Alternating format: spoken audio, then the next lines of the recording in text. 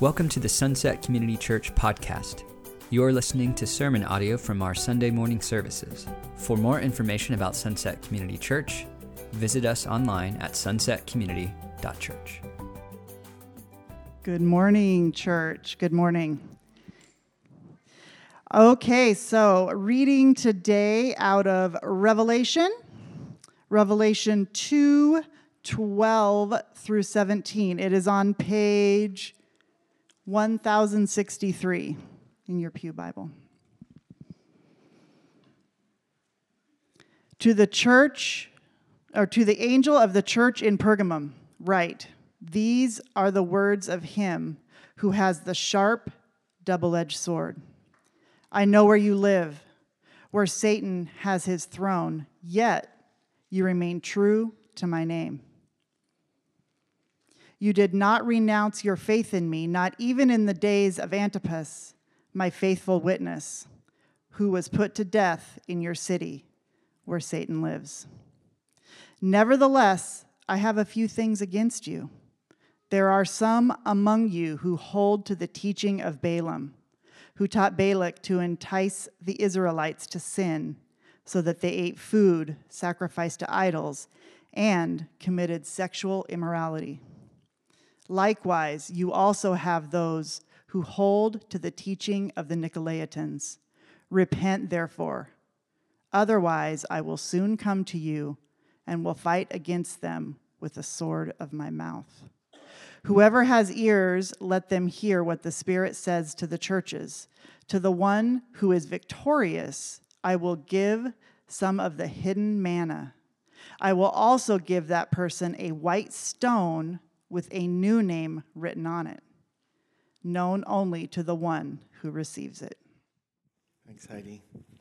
You can keep your finger in that, or keep it open to that passage. We are in the series looking at the letters to the churches in Revelation, chapters 2 and 3.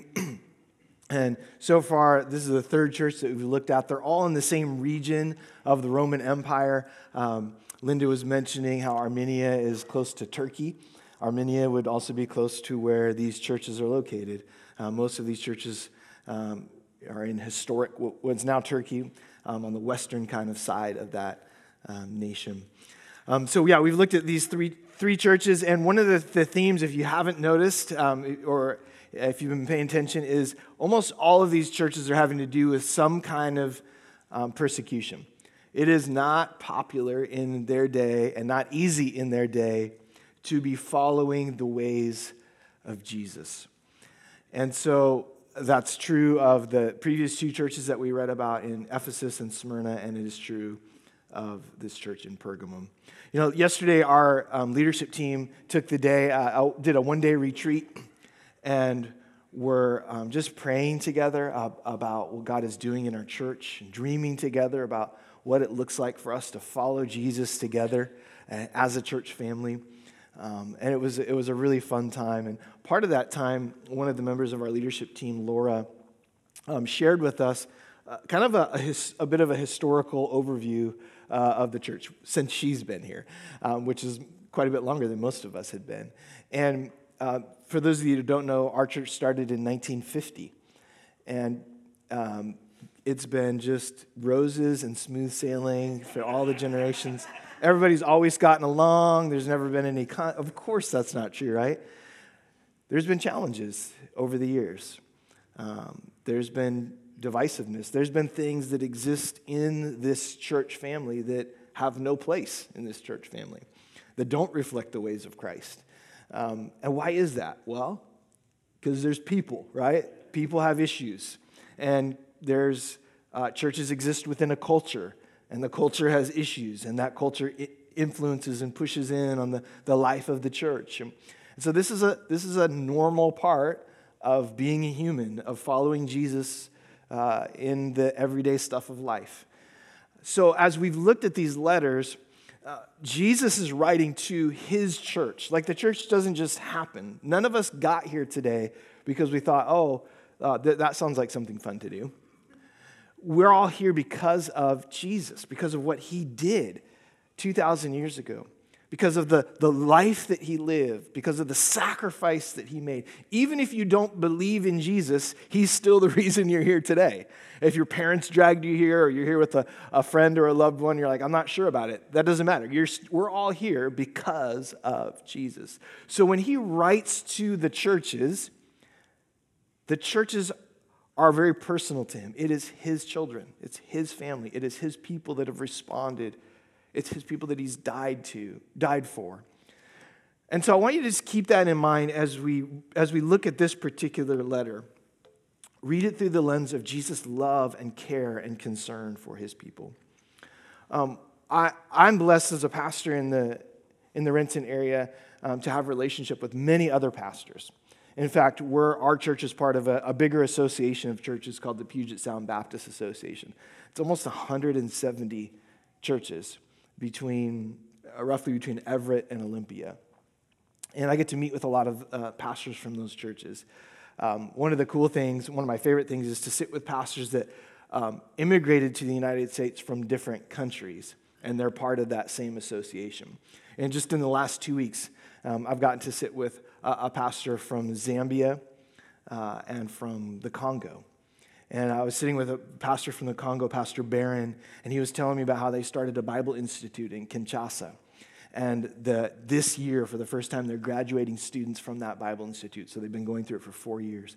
75 graduates of that Bible Institute. And he said, out of that Bible Institute, we've identified some leaders, and we planted our first church in the city of Kinshasa. I was like, wow, what a beautiful thing. And I said, why did you feel compelled? You're here in the United States. Why did you feel compelled to start that institute back in your home country? And he said, well, I'm going to be honest, one of the challenges, one of the big concerns is what version of Christianity has been exported to the Congo. And he began to tell me about how so many churches in the Congo have been influenced by a particular television station from the United States. Be careful how much I say here. This television station has some good content and a lot of content that is based on what's called the prosperity gospel. This idea that if you do certain things, God will bless you. If you give a certain amount of money to a specific minister online, then good things will come your way just because you gave that money. And he said what that's breeded within many of the churches in the Congo is a corrupt view of the gospel. This idea that we can just kind of like rub a genie and things will be good again. And we see that in the scriptures, that's just not true. Jesus continually says to his church, following me is going to be challenging. You're going to go through suffering. So the church in Pergamum, as Heidi just read, has some issues that Jesus is concerned about, and that's why he brings them up. If you've ever really loved somebody and you see them doing toxic and destructive things, you bring it up, don't you? So the church in Pergamum has some issues, and as we kind of look at this together, we're going to look at it in their context. But the other thing is, we may have some issues too. And so as we read this together, we have to be real with ourselves. It's easy to say, oh my gosh, can't you believe what they're doing, and not consider, how am I similar in that way? So let's look at this passage together. We're going to kind of walk through it verse by verse here. Just a reminder on the genre of literature. Revelation is written as apocalyptic literature. It uses imagery to illustrate spiritual truth. And the reason I bring that up is there's a lot of imagery in this particular letter to Pergamum that would have been more clear to them than it is to us. Maybe you were wondering that, the phrase, the throne of Satan. What on earth? Or the references to Balaam and Balak, or the white stone, or the hidden manna. Those have specific imagery that would have resonated with the first century church, but to us, we're like, I'm not sure about that. So let's look at this together. Revelation chapter 2, verse 12 starts out, Jesus saying, to the angel in the church in Pergamum, write, these are the words of him who has the sharp, double-edged sword. Boy, doesn't that sound warrior-like? A little fierce, a little intimidation. And this connects back to the opening description of John when he sees Jesus in Revelation chapter 1, verse 16, that he sees him as someone with this double-edged sword. What is this about? Who is this? Well, this person is Jesus. What does the double-edged sword represent? It represents the truth or the word of God. Hebrews chapter 4 says this, "For the word of God is alive and active, sharper than any double-edged sword. It penetrates even to dividing soul and spirit, joints and marrow. It judges the thoughts and the attitudes of the heart." So Jesus, in this letter to Pergamum, he's saying, I'm about to separate some things. I'm about to shine a light on some things, so listen up. Do I have your attention? Good. Jesus is letting the church know that there is some serious stuff. And so the warning that follows is about things in the church that Jesus sees that cannot be, that cannot continue. And so he continues. He says, "I know where you live, where Satan has his throne, yet you remain true to my name. You did not renounce your faith in me, not even in the days of Antipas, my faithful witness, who was put to death in your city, where Satan lives." So Jesus kind of brackets this with Satan. Now, what is Satan? Who is Satan? Satan, the name itself means adversary, someone who is opposed to the ways of Jesus. Satan first appears when? Genesis, right from the very beginning, in the garden, opposed to the ways of God, twisting the words of God. So Satan has always been opposed to Jesus.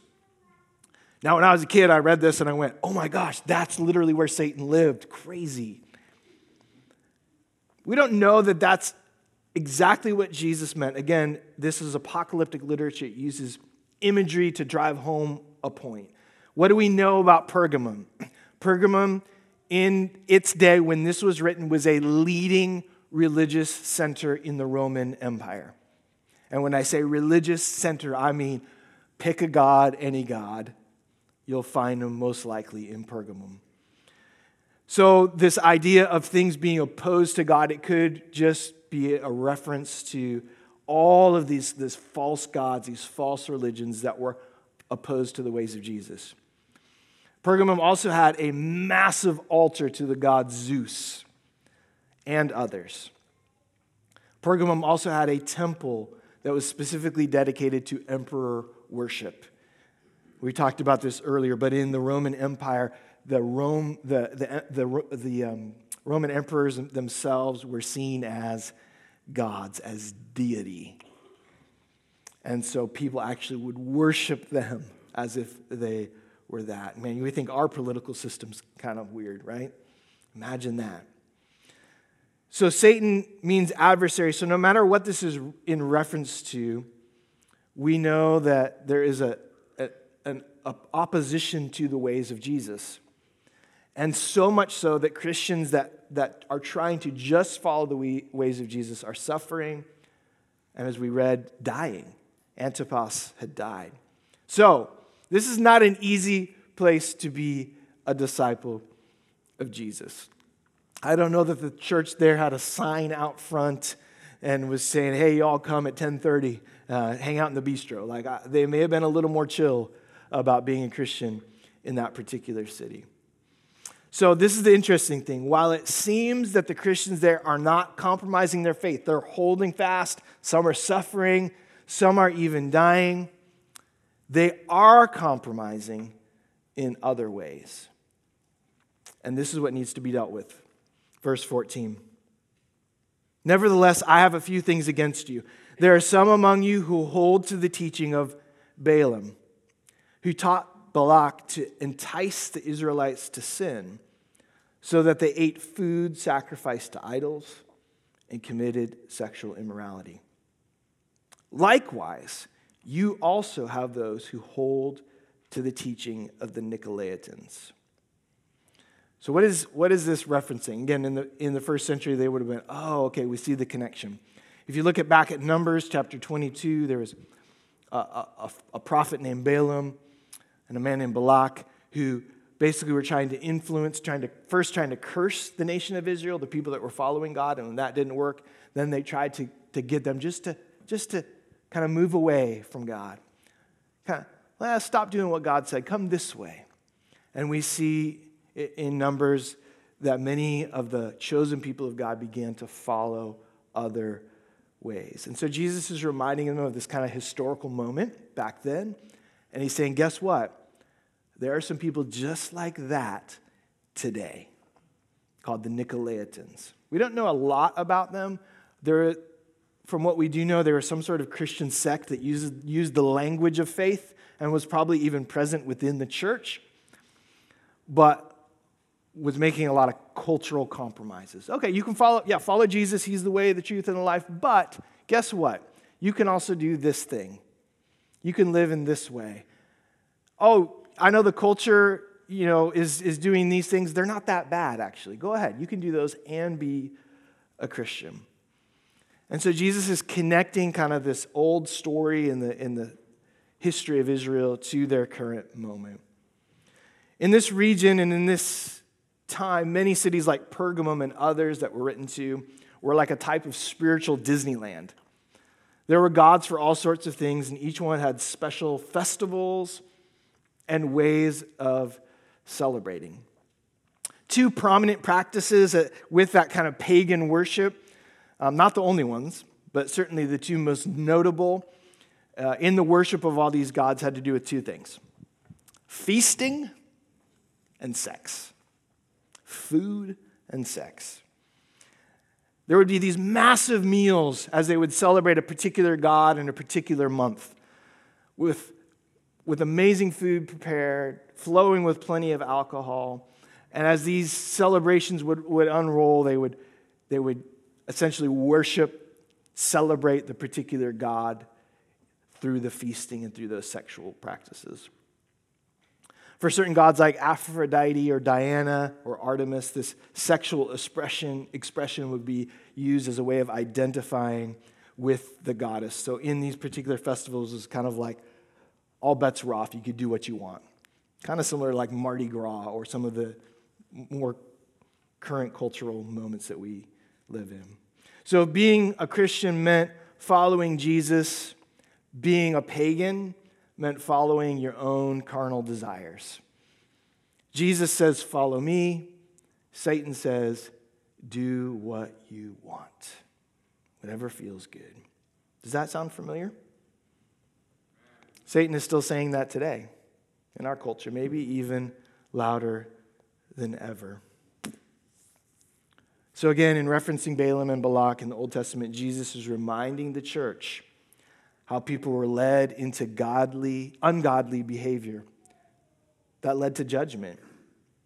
And he's trying to warn them of those same enticements, those same behaviors today. So you've endured suffering, you've held fast, like Antipas, that's good.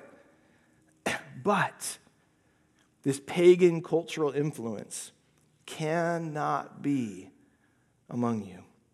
So what does Jesus say? He says, repent, otherwise I will soon come to you and I will fight against them with the sword of my mouth. So Jesus is jealous for his church. He cares about their behavior. He cares about the cultural influences that are enticing them away from the truth. So from Balaam to the Nicolaitans in the first century church to what? Where are we today? None of this is new. The church has always had to choose whether to compromise with pagan culture or risk sticking out and dealing with the consequences. And can you blame the early church? This is the culture that they were born into. I've always seen the temple to Zeus. People have always worshiped the emperor. Those feasts are just kind of a part of what we do that's good food. Okay, yes, we believe in Jesus. But the things in our culture, they aren't that bad, are they? Jesus will forgive me, won't he? And to this, Jesus says, whoever has ears, let them hear what the Spirit is saying to the churches. Are we listening? It's not that much of a stretch to see how in our current culture, we are tempted to adopt whatever the cultural norms are, even if they are clearly at odds with Jesus. In the garden, Satan said to Eve, "Did God really say that?" We say the same thing today. Does the Bible really say that? Is that really necessary? If Jesus were to write this letter to us, Sunset Community Church, what connections do you think he would make? He might not reference Balaam and Balak. Well, actually, he might. It's in the Bible. He might not reference the Nicolaitans. We don't know who they are. They're not in Scripture that much. We don't have a current kind of comparison. Or do we? Would Jesus say, hey, remember how these people were enticed to false gods and to sexual immorality? And likewise, there are people at Sunset Community Church who are what? What do our false gods look like in America? What are we expected to celebrate or to honor that has pagan or even satanic roots? What type of celebrations or sexual immorality are we to agree with or participate in? Nothing is new, is it? From Numbers, from Balaam and Balak, to the first century church, to here we are today. Satan's using the same old tricks. Jesus says, follow me.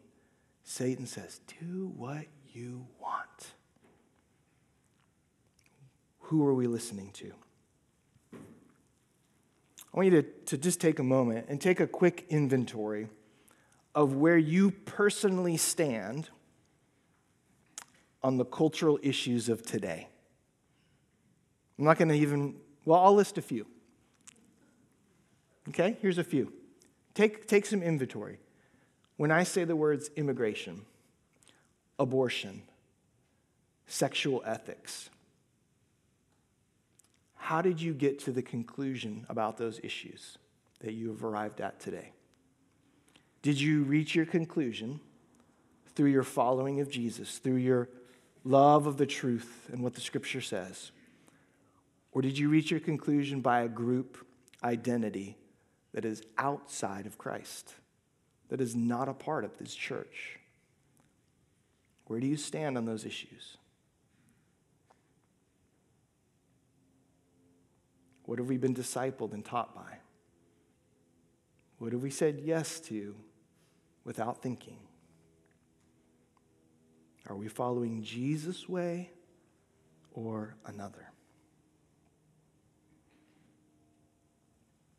I'm a music guy, so I'm going to quote two different musical artists to you, two different generations.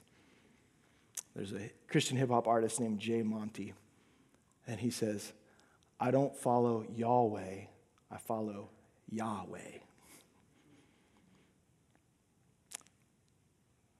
The artist Bob Dylan, which was my dad's favorite, he wrote a song called You Gotta Serve Somebody. And he gives a whole list of different verses, but I'll read one and then the chorus for you. You may be an ambassador to England or France. You may like to gamble. You may like to dance. You may be the heavyweight champion of the world. You might be a socialite with a long string of pearls. But you're going to have to serve somebody. Yes, indeed, you're going to have to serve somebody. Well, it may be the devil or it may be the Lord, but you're going to have to serve somebody. Somebody's taught you what you believe. Somebody's shared with you how you should view the world. Somebody has influenced how you follow Christ or what you pick and choose in your following of Christ. What Jesus is saying to us today is, do you have ears to hear? Are you listening to me? Whoever has ears to hear, let them hear what the Spirit says to the churches. And Jesus ends not with doom and gloom, even though he says these things cannot exist in my church any longer. They're going to be dealt with one way or another. But Jesus also ends with a future promise. And he says this, whoever has ears to hear, let them hear what the Spirit says to the churches. To the one who is victorious, I will give some of the hidden manna. I will also give that person a white stone with a new name on it, known only to the one who receives it. Again, we read these, we're like, what is he talking about? What is he talking about? Manna, this everlasting bread, the word of truth, the nourishment that comes from being with God, from knowing God, belonging to him. A white stone in the ancient Roman world often was an invitation to a banquet. You'd show it at the door. Here's my invite. I'm in. And so he says a white stone with a new name on it. What does that represent? Entry into the kingdom of God. You belong here. To the one who is victorious, who doesn't give up, who stays faithful, who overcomes. This is the promise that we have. And this is what Jesus did. Jesus knows what it's like to experience temptations and adversity. And following Jesus often means that we're going to have to deal with the same things. But following Jesus also means that there is a way to overcome them. There is a hope that this world cannot offer. And so for his followers that don't compromise, there is an invitation into the kingdom of God with our name on it. Do we hear? Will we listen? Will we hold fast? Not just when somebody says, I don't like you, but when the culture says, come on. Yeah, I know you like Jesus, but come on, let me show you some other things too. So that's our challenge. That was the challenge for Pergamum as well. I just want to end with prayer today.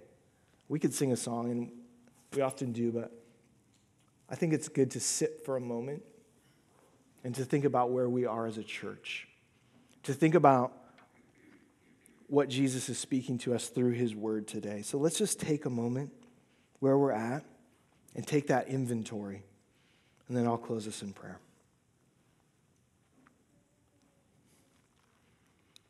Father, we're listening right now as your people. Would you speak to us?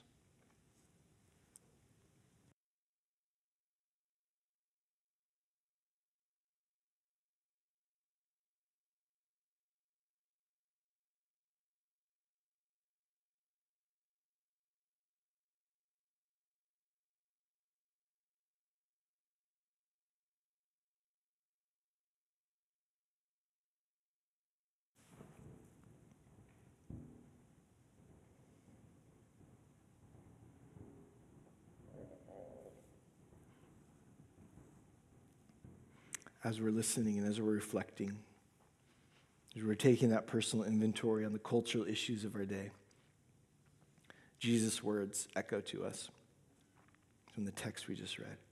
Repent. And so if you need to do that, between you and the Lord right now, repentance is more than just saying, I'm sorry. It's a change of mind. It's a change of direction.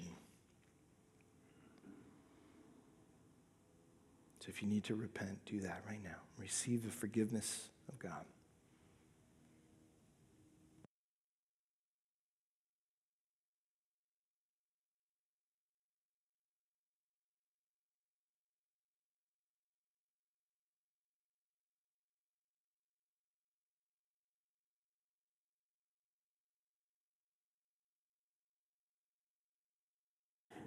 Father, I hear you. I hear your spirit prompting and tugging and directing, challenging.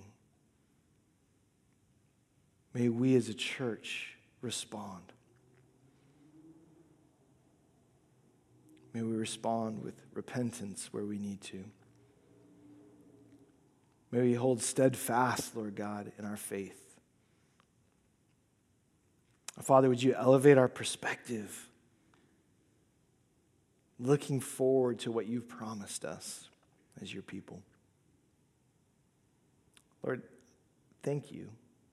Thank you for your hand that has been on this congregation.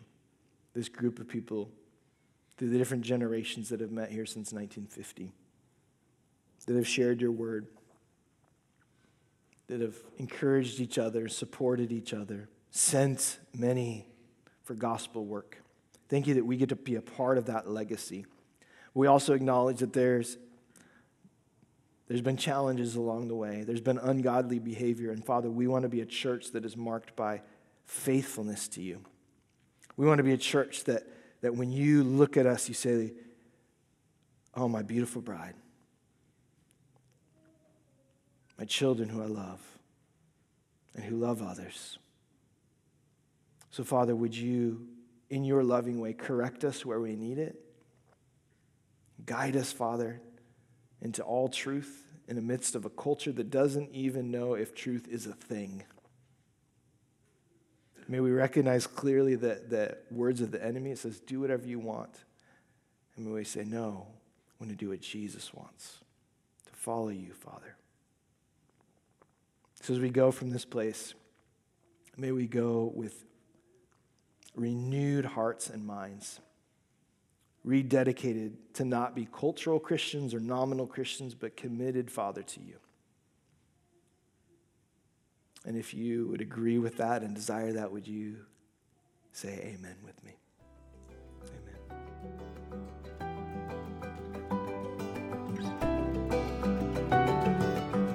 You've been listening to sermon audio from Sunset Community Church. Sunset Community Church is located in Renton, Washington. For more information, visit our website at sunsetcommunity.church.